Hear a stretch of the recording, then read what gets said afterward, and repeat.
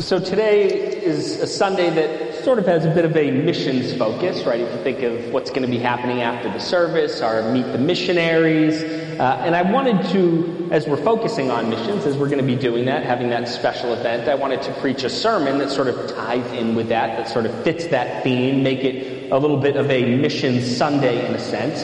And so I decided let's preach on missions. Specifically, really, as we think of this topic of missions, we're going to look at the Great Commission, we're going to look at some other passages. Really, I want us to understand it in this framework, that really this is God's mission, right? It's not just this is the mission that we are given as the church, that is true, but most fundamentally, God has this great mission in the world, this wondrous rescue mission that if he wanted to, he could accomplish all on his own, miraculously, just bring it all about. But he is gracious and delights in inviting us into this great mission of his, this rescue mission of his, and he calls his people to participate in it, to have a share in it. It is a great blessing and should be a great blessing and joy that we get to be a part of this wondrous work, that God is going about this work of rescuing people who are trapped in their sin, lost in darkness, under his judgment, right? He is going about and rescuing people all over the face of the earth, bringing them into the fold, into his kingdom, saving them from their sin. And he says, my people, you get to be a part of this with me. And it's a great joy, a great privilege to have that role, to be invited into that great mission, rescue mission work of God. And we're going to take a look at some scriptures and really what God's word has to say on the matter of missions. This great mission that God has that he invites us to be a part of with him. And we're going to start with the Great Commission, probably a pretty logical place to start and where you might imagine. So you can flip open your Bibles to Matthew, the Gospel of Matthew, chapter 28, verses 18 through 20. And I will read this for us. And here's what it says, starting at verse 18. It says, then Jesus came to them being the disciples. So Jesus came to the disciples and said, all authority in heaven and on earth has been given to me. Therefore, go and make disciples of all nations, baptizing them in the name of the Father and of the Son and of the Holy Spirit, and teaching them to obey everything I have commanded you. And surely I am with you always to the very end of the age. And I want to sort of work our way through this passage and really talk about what's being said here, what's going on here.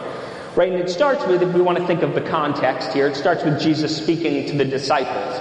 Now, there could be a temptation here to look at this and say, oh, well, we have this great commission here, and it's for the disciples. It's for them, and so they go and they carry this out, and then the work is done, and we don't have to be bothered by doing this. And actually, for quite a long span of history in the life of the church, that was the way of thinking, right? This was a great commissioning that was given to the disciples. They had this work of going throughout the nations, right, in the sense sort of the Roman world and elsewhere, and preaching the gospel, and then surely they fulfilled it. That was the thinking for generations upon generations in the history of the church. But we recognize certainly that is not the case, that this is a commissioning that's given just to the disciples, and we have no share in it, but rather, yes, initially it's given to them in sort of a leadership role, right? These are the disciples. They are to have a leadership role in the early church, and of course in this missional work of God, reaching the nations with the gospel. But this is a commissioning that's for everyone who is a follower of Christ. We can't look at this and say, hey, this isn't for me, this is just for the disciples, so I don't have to pay attention. But rather, we need to recognize, hey, I'm a follower of Christ. This commissioning includes me. This is a command for me to be faithful to and live out. And so we need to recognize that. So even though it's spoken directly to the disciples, it's not just for them, it's for all who are followers of Christ. And here's what Jesus says. He says, starting out here, right, verse 18, all authority in heaven and on earth has been given to me. Now, I'd say there are two things going on here. One is probably a little bit more immediate and obvious, and you might think, well, why does Jesus bother to say this? Well, he's sort of adding emphasis to his command, right? If you sort of are going to give a command, and you begin that by saying, by the way, I have all authority in heaven and on earth, it sort of adds a weightiness to the command, right? If I'm the one who has supreme authority, then any command I give, you ought to follow and live out faithfully. And so certainly that is the case. That's one thing that's going on, is Jesus is sort of, before he gives the command, already adding this weightiness by making clear his great authority over everything, that he is the supreme authority. But there's another aspect of what's going on here, and he's saying this, right? All authority in heaven and on earth has been given to me, right? What he's trying to say here is it's not just that I'm the ruler of the people of Israel or the Jews, the people of Judah, the remaining kingdom, that southern kingdom that was now under Roman rule. It's not just that I'm the leader of this group of people, and therefore these people ought to bow down and worship me and acknowledge me as king and as ruler. But rather he's saying I have authority over the whole of the earth, of course, the whole of everything, period, end of story, but part of that includes the whole of the earth. I am ruler over every nation, and therefore, as ruler over every nation, it's only right and appropriate that people from every nation ought to bow down, worship me, acknowledge me as Lord, as God, as Savior. And so that's also why he's saying this. He's sort of setting up this, therefore go and make disciples of all nations by saying, by the way, I'm the ruler of every nation, and therefore what logically follows is people from every nation ought to acknowledge that fact and bow down and worship me. And so, hey, you disciples, well, you need to go to the nations and tell them all about me. And so that's what he's saying there as well. So verse 19 here, sort of getting to the core of this Great Commission, here's what Jesus says. He says, therefore, go and make disciples of all nations. And a little worth noting here, this word for nation, oftentimes we might read that and we sort of think of a country, right? We think of sort of the governing structure, a country, the United States of America, or France, or you name it, some sort of country, United Kingdom. But really the word here denotes a people group. It's not about sort of borders of a country, of a state in that sense, but really this is a people group, a people who share a similar language or culture and so forth and so on. So he's saying people from every people group, and there can be many people groups within an actual country, right? People from every people group ought to be made disciples. And so he says, therefore, go and make disciples of all nations, of every people group. And then he really goes and sort of fleshes this out a little bit. What does this going and making disciples look like? Right? Oftentimes when we think of discipleship, we might think of, well, once someone's already a believer, then we talk about discipleship growing in the faith, in a sense, growing in spiritual maturity. But here when he's talking about making disciples, it's really both the two sides of things, with the evangelistic side of reaching people for God's kingdom. That's part of the making of disciples that Jesus is speaking here. Well, first you got to go, you got to proclaim the gospel and lead them to faith, and then they enter into God's kingdom. There's sort of that evangelism side of things. That's one aspect, and we'll talk about that. But then there is the other aspect that we often speak of in terms of discipleship, but it's sort of the more of helping people to grow in their faith, right? You come to faith in Christ, but there may still be, and indeed there is a lot of sin lingering in our lives, and we may and indeed do need to grow spiritually in so many ways and be rid of sin, take off the old self, put on the new self, as we talked about not too long ago, not too many weeks ago.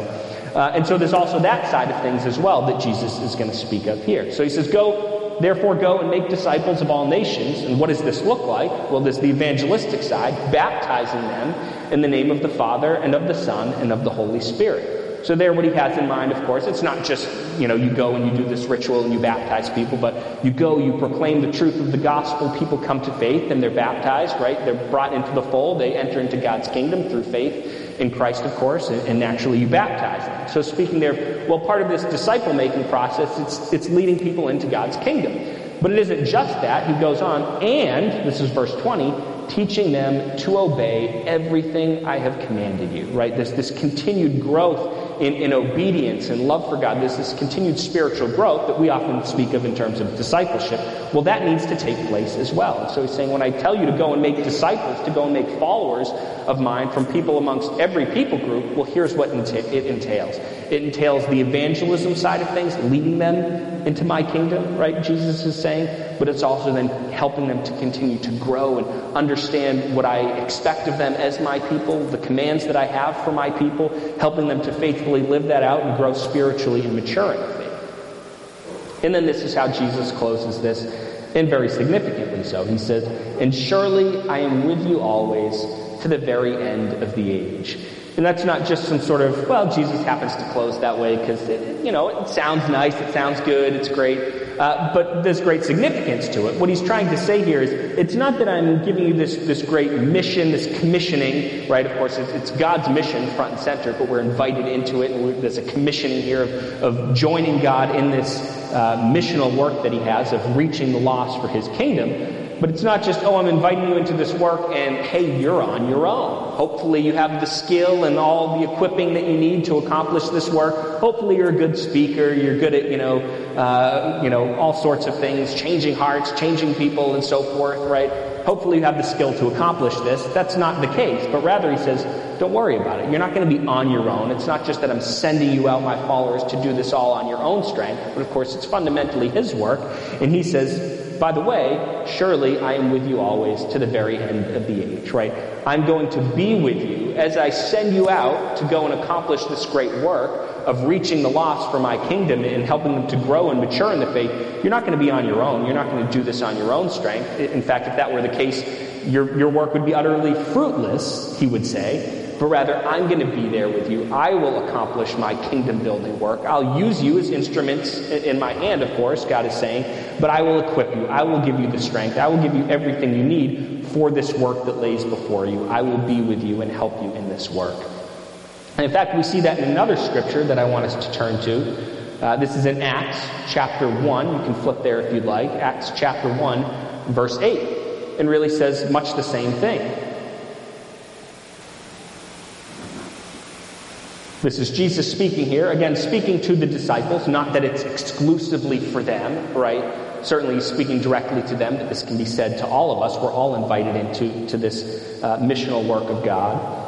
But here's what Jesus says. He says, but you will receive power when the Holy Spirit comes on you, and you will be my witnesses in Jerusalem and in all Judea and Samaria and to the ends of the earth. Right? So they've been given this commissioning, they've been given this work to go and be witnesses for Christ, not just where they are, yes, initially where they are in Jerusalem, Judea, Samaria, but even in fact to the ends of the earth. But we notice how this verse starts, and it starts this way. But you will receive power when the Holy Spirit comes on you. And it's not just that these two statements are just randomly side by side, but the whole point that Jesus is making is, I'm giving you this work to be my witnesses faithfully where you are, but even to the ends of the earth. But again, you're not going to do this on your own. It's not going to be on your own strength, and hopefully you're just mature in the faith enough and you have all the skill to accomplish this. But rather, the way he starts out is by saying, right, I'm going to give you and pour out upon you the Holy Spirit, and he will equip you. This is the sense that's being said here, even if not explicitly stated. He will equip you in every way for the work that lays before, right? You have this great mission before you to join me. Of course, Jesus is saying to join me in this kingdom-building work of mine, right? You can't do it on your own strength, but I'm going to give you the Holy Spirit. He will equip you. He will empower you, and you will be able to carry out this work in his strength and his ability and his power. That's what's being said. So as we think of missions, we're going to look at some other scriptures here, but just sort of to recap in the sense where we've gone so far. Certainly, as we think of missions, it's something that's hugely significant, hugely important. In fact, here in Acts, these are effectively the parting words of Jesus before, if we were to read on just for a few more verses, he ascends into heaven. So if you think about it, these are the last words of Jesus to his followers, right? It's awfully significant. It's awfully important. This missions work that God has given to the church, it's his work, but he invites us into that. This is hugely important and significant in the life of the church. It's one of the fundamental roles that he has given to the church, one of the core activities and works of the church that he calls us to. But again, he says, it's not that I'm going to leave you on your own to do this work. I'm not just going to send you out sort of helpless to go and do it on your own when you can't do it on your own. But everything that is done in service to God, in service to the building up of his kingdom, right, reaching the lost for his kingdom, it needs to be done in the power of the Holy Spirit. We've been given the Holy Spirit to aid us, to strengthen us, to equip us, to empower us for this work. And this missions work that God has invited us into must be done in his power. But I want us to look at one more verse here. We're going to look at actually two more passages, but one at this point, we're going to turn to Romans. And this just sort of reiterates, in a sense, some of what I've already said, but the great importance of missions, right, in the life of the church. This is Romans chapter 10, verses 13 through 15. And as I said, this illustrates the importance of missions work in the life of the church. So starting at verse 13, Paul speaking, of course, here, writing to the Romans, he says, "For everyone who calls on the name of the Lord will be saved. How then can they call on the one they have not believed in? And how can they believe in the one of whom they have not heard? And how can they hear without someone preaching to them? And how can anyone preach unless they are sent?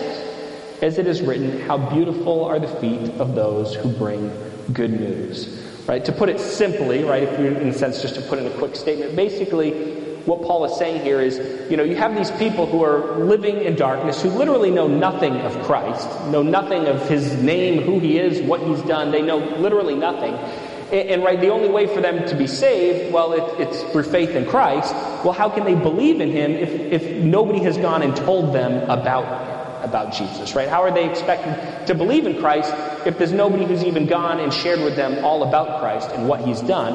And therefore, there is a great importance and significance placed on missions work, on people going and sharing, whether it's going to some far-off place on the other side of the world and going and sharing all about Jesus and what he's done for us to people who've literally never heard about Jesus, or even if they've heard a little bit about him, they don't really necessarily understand the gospel and what he did for us and our sin problem and how Christ has solved that problem for us, right? They need for someone to go, and there's great importance placed on someone going and proclaiming that word, but it isn't necessarily just way on the other side of the world, but the reality is, even all around us, we might think that, well, we live in sort of a world or culture that is aware of Christianity. That's part of our heritage. You expect that, if you go along the streets, even if someone's not a Christian, they'll probably know who Jesus is, and they might not know a few facts about him. He lived way long ago, and didn't he die on a cross or something like that? But that doesn't mean that they really understand anything about the gospel, that anybody's ever really shared with them all about Jesus and who he is and what he's done for us. They might just know a few empty facts, but nothing more than that. And so it's not just all the way on the other side of the earth, but there are people even near us who really don't fundamentally, in a true way, in a deep way, know of Christ and what he's done for them. And so there's huge importance placed, in here this is what Paul's saying, on someone going and actually bearing witness for Christ and sharing the truth about who he is and what he's done for us. And so this missions work is hugely important in the life of the church. Someone needs to go and tell the people who don't know all about Jesus. And if they don't know and no one goes and tells them, well, how are they going to believe, of course, and therefore how are they going to be saved? And so missions work is hugely, hugely important to God, important in the life of the church. But I want to read another passage, and this is in 2 Corinthians. You can turn there as well. 2 Corinthians chapter 11. We're going to start with the second part of verse 21 and read through to 33. And I don't want to paint just this rosy picture of missions. I mean, missions is a wonderful thing. I don't mean that, but as though it's all roses, it's wonderful, rainbows, nothing bad ever happens, and people are always coming to faith, and there's no hardship that ever comes upon you, and it's just wonderful. It is wonderful work, and that we're serving the Lord, and we're bearing fruit for his kingdom, and fruit that lasts, and that's wonderful and great. But there's also another side to things where there is hardship, there is suffering, and here we're going to look at the life of Paul, and looking at Paul's life, and certainly, right, from the moment of his conversion going all the way up to his death, right, every moment of his life was lived fervently in service to the Lord and carrying out missions work, going on missionary journey after missionary journey after missionary journey. But again, as we look at his life, and we're going to here, it's not like, he just lived such a comfortable life, and he was wealthy, and he had tons of friends, and everything went easily and smoothly, right? That's not the life of Paul. And we're going to read, rather, that there was much hardship.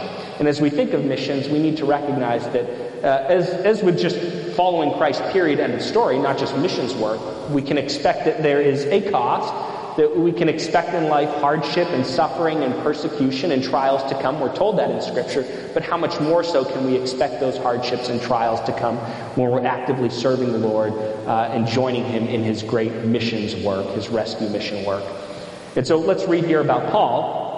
Here if we want to talk about the context here, it's not that his goal in this context is to talk about the hardships of missions work, but his goal here, right, you have the Corinthian church, they're always going astray, right? We think of the Corinthian church, and that's probably not the model church that you want to go and model your church after, right? They had their difficulties, and there had been some false apostles who sort of crept in, these super apostles, as Paul sort of mockingly calls them, right? Because they're not super apostles at all. And so Paul feels the need to, in a sense, defend his own apostleship over and against these false apostles who have worked their way into the Corinthian church. And so that's what he's doing here. But the way in which he sort of makes a case for his apostleship is not by boasting the way the world might boast, but in a sense by boasting of his sufferings, all that he suffered for Christ. And so that's what he's speaking of here. So starting at verse 21, the second half there, I'll read it for us. Whatever anyone else dares to boast about, I am speaking as a fool, I also dare to boast about. Are they Hebrews? So am I. Are they Israelites? So am I. Are they Abraham's descendants? So am I. Are they servants of Christ? I am out of my mind to talk like this. I am more. I have worked much harder, been in prison more frequently, been flogged more severely, and been exposed to death again and again. 5 times I received from the Jews the 40 lashes minus 1. 3 times I was beaten with rods. Once I was pelted with stones. 3 times I was shipwrecked. I spent a night and a day in the open sea. I have been constantly on the move. I have been in danger from rivers, in danger from bandits, in danger from my fellow Jews, in danger from Gentiles, in danger in the city, in danger in the country, in danger at sea, and in danger from false believers. I have labored and toiled and have often gone without sleep. I have known hunger and thirst and have often gone without food. I have been cold and naked. Besides everything else, I face daily the pressure of my concern for all the churches. Who is weak and I do not feel weak? Who is led into sin and I do not inwardly burn? If I must boast, I will boast of the things that show my weakness. The God and Father of the Lord Jesus, who is to be praised forever, knows that I am not lying. In Damascus, the governor under King Aretas had the city of the Damascenes guarded in order to arrest me. But I was lowered in a basket from a window in the wall and slipped through his hands.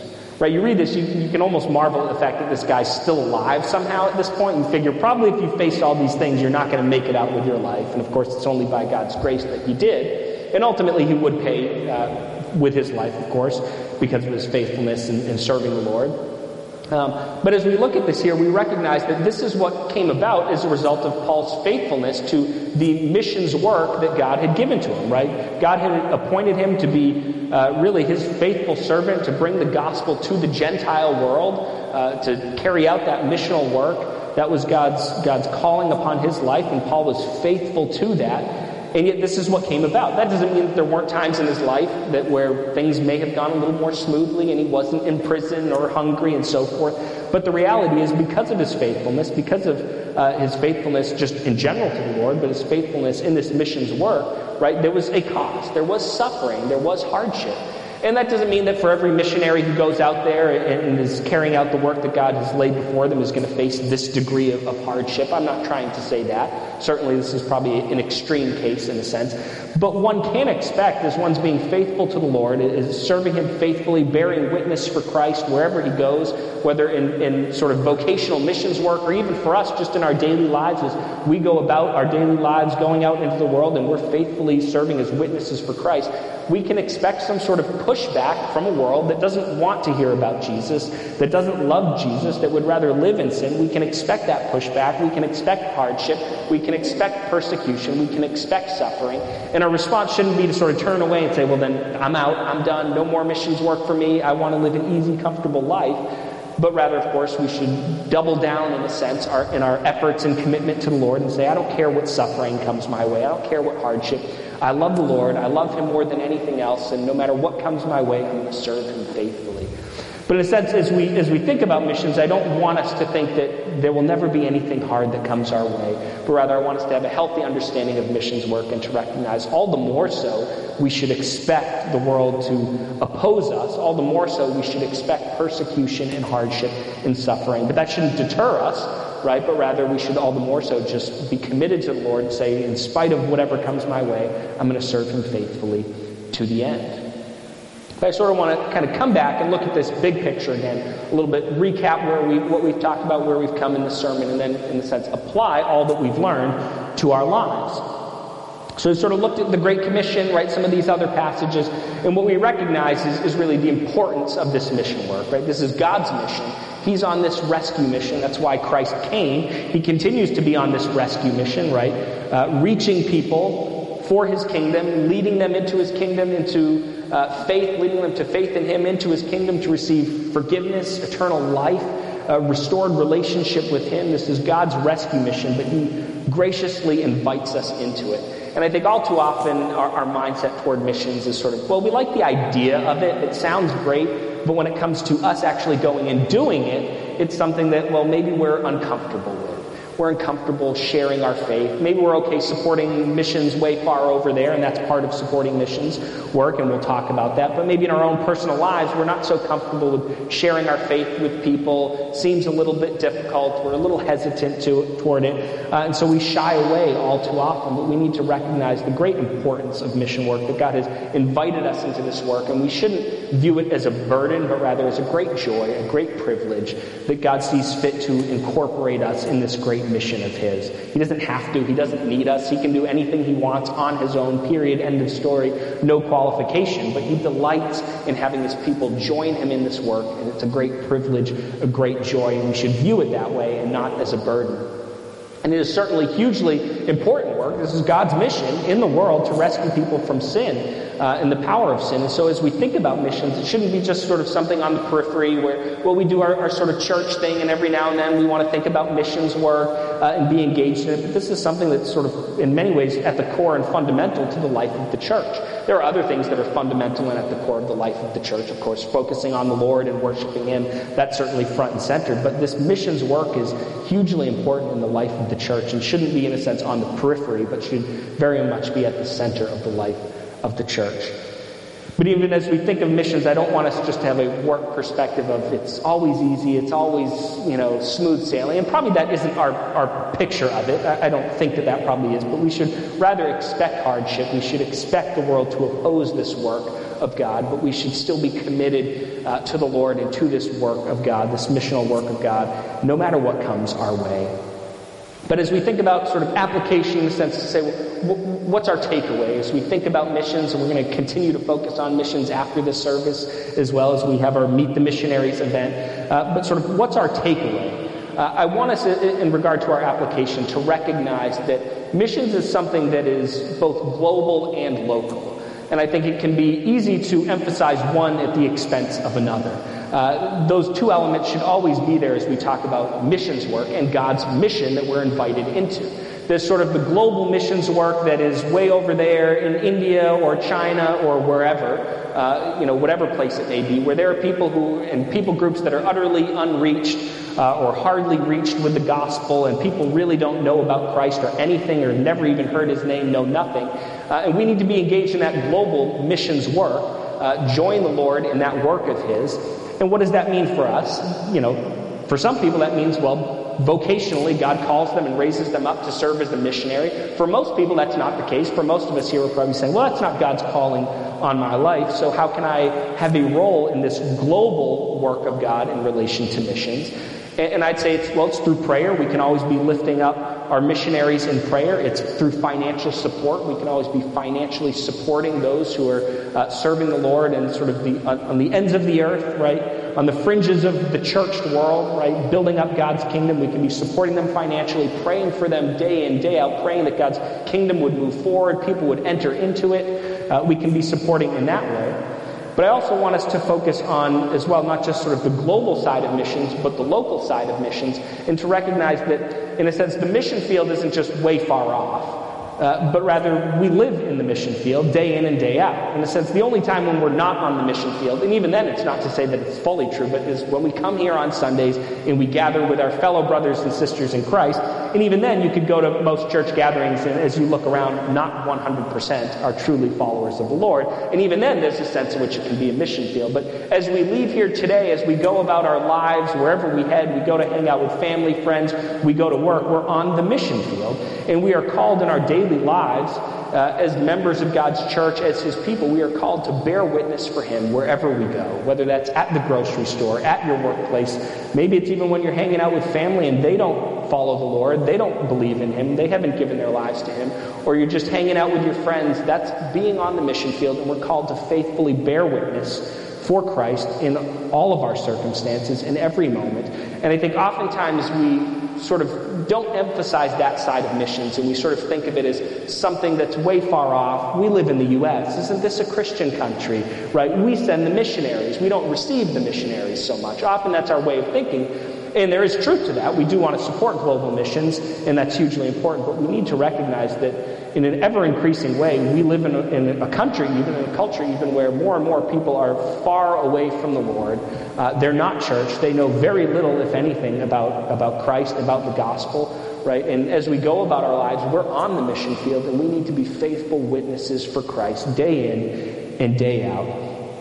And that's really our application for us. I want us to understand those two sides of missions, global and local, and really engage in both of them. Engage in global missions by supporting missionaries, by praying for them, or even going on a mission trip. You can go on a short-term mission trip and be a support to that church maybe that's just growing, that's just been established in some far-off country, far-off place, and help to support that church by going and being on a short-term mission trip, whatever it is. But be engaged in global missions, but also recognize we're on a mission field right here, right now, in our country, in our town, in our world, right here where we are in the local perspective, and to recognize that's a mission field as well, and to engage in that local mission work that God has given to us, to recognize we're to be His missionaries day in and day out, bearing witness for Him, sharing about Christ, whether that's just by living a life of faithful service unto the Lord and people take notice, but at times we're going to be called to share with words as well, and to be ready to really just proclaim the truth of the gospel and bear witness for Him and serve Him as faithful servants, as faithful witnesses of Christ, as faithful missionaries in that local setting as well. And so let's support missions locally and globally for the building up of the church and also for God's glory. Amen. And let's pray. Lord God, you have this wondrous and glorious mission to rescue people, lost people, sinful people from sin. And you have invited us into this great rescue mission. And what a privilege that is, what an honor, what a joy it is. May we always view it that way and not as a burden, not this burden, some feeling of, oh, now I have to share my faith. Do I really have to, Lord? But may we view it with great joy and view it as a privilege and an opportunity to serve you faithfully and be used by you for the building up of your kingdom. As we think of missions, may we understand and focus on both aspects, the global side of things, recognizing that there are places in the world that are utterly unreached with the gospel or virtually unreached with the gospel. There are people who know nothing of you, and they're not going to hear about you, they're not going to come to faith in you unless someone goes and faithfully proclaims the truth about you. The truth about what you have done for us, Lord Jesus. And we want to support that global missions work, whether it's by praying for those missionaries, praying for those churches that are just being planted in faraway places, whether it's supporting financially, whether it's going and engaging in a direct way, going on some sort of short-term mission trip, whatever it is, Lord, help us to be engaged and reveal to us, each and every one of us, how you're calling us as individuals to engage in that global missions work. Lord, we also pray that you would help us to recognize the importance of local missions as well. Not just to emphasize the global side, but to recognize that we're on a mission field in our daily lives. Each and every moment, there are lost people all around us, everywhere we look. And you've called us to reach out to those lost people with the gospel, to be missionaries day in and day out, maybe not professionally or vocationally so, but nonetheless, we are called to be faithful missionaries and faithfully bear witness to a lost world, and help us not to lose sight of that, but to serve you faithfully in that regard for the building up of your church, for your glory. In Christ's name we pray. Amen.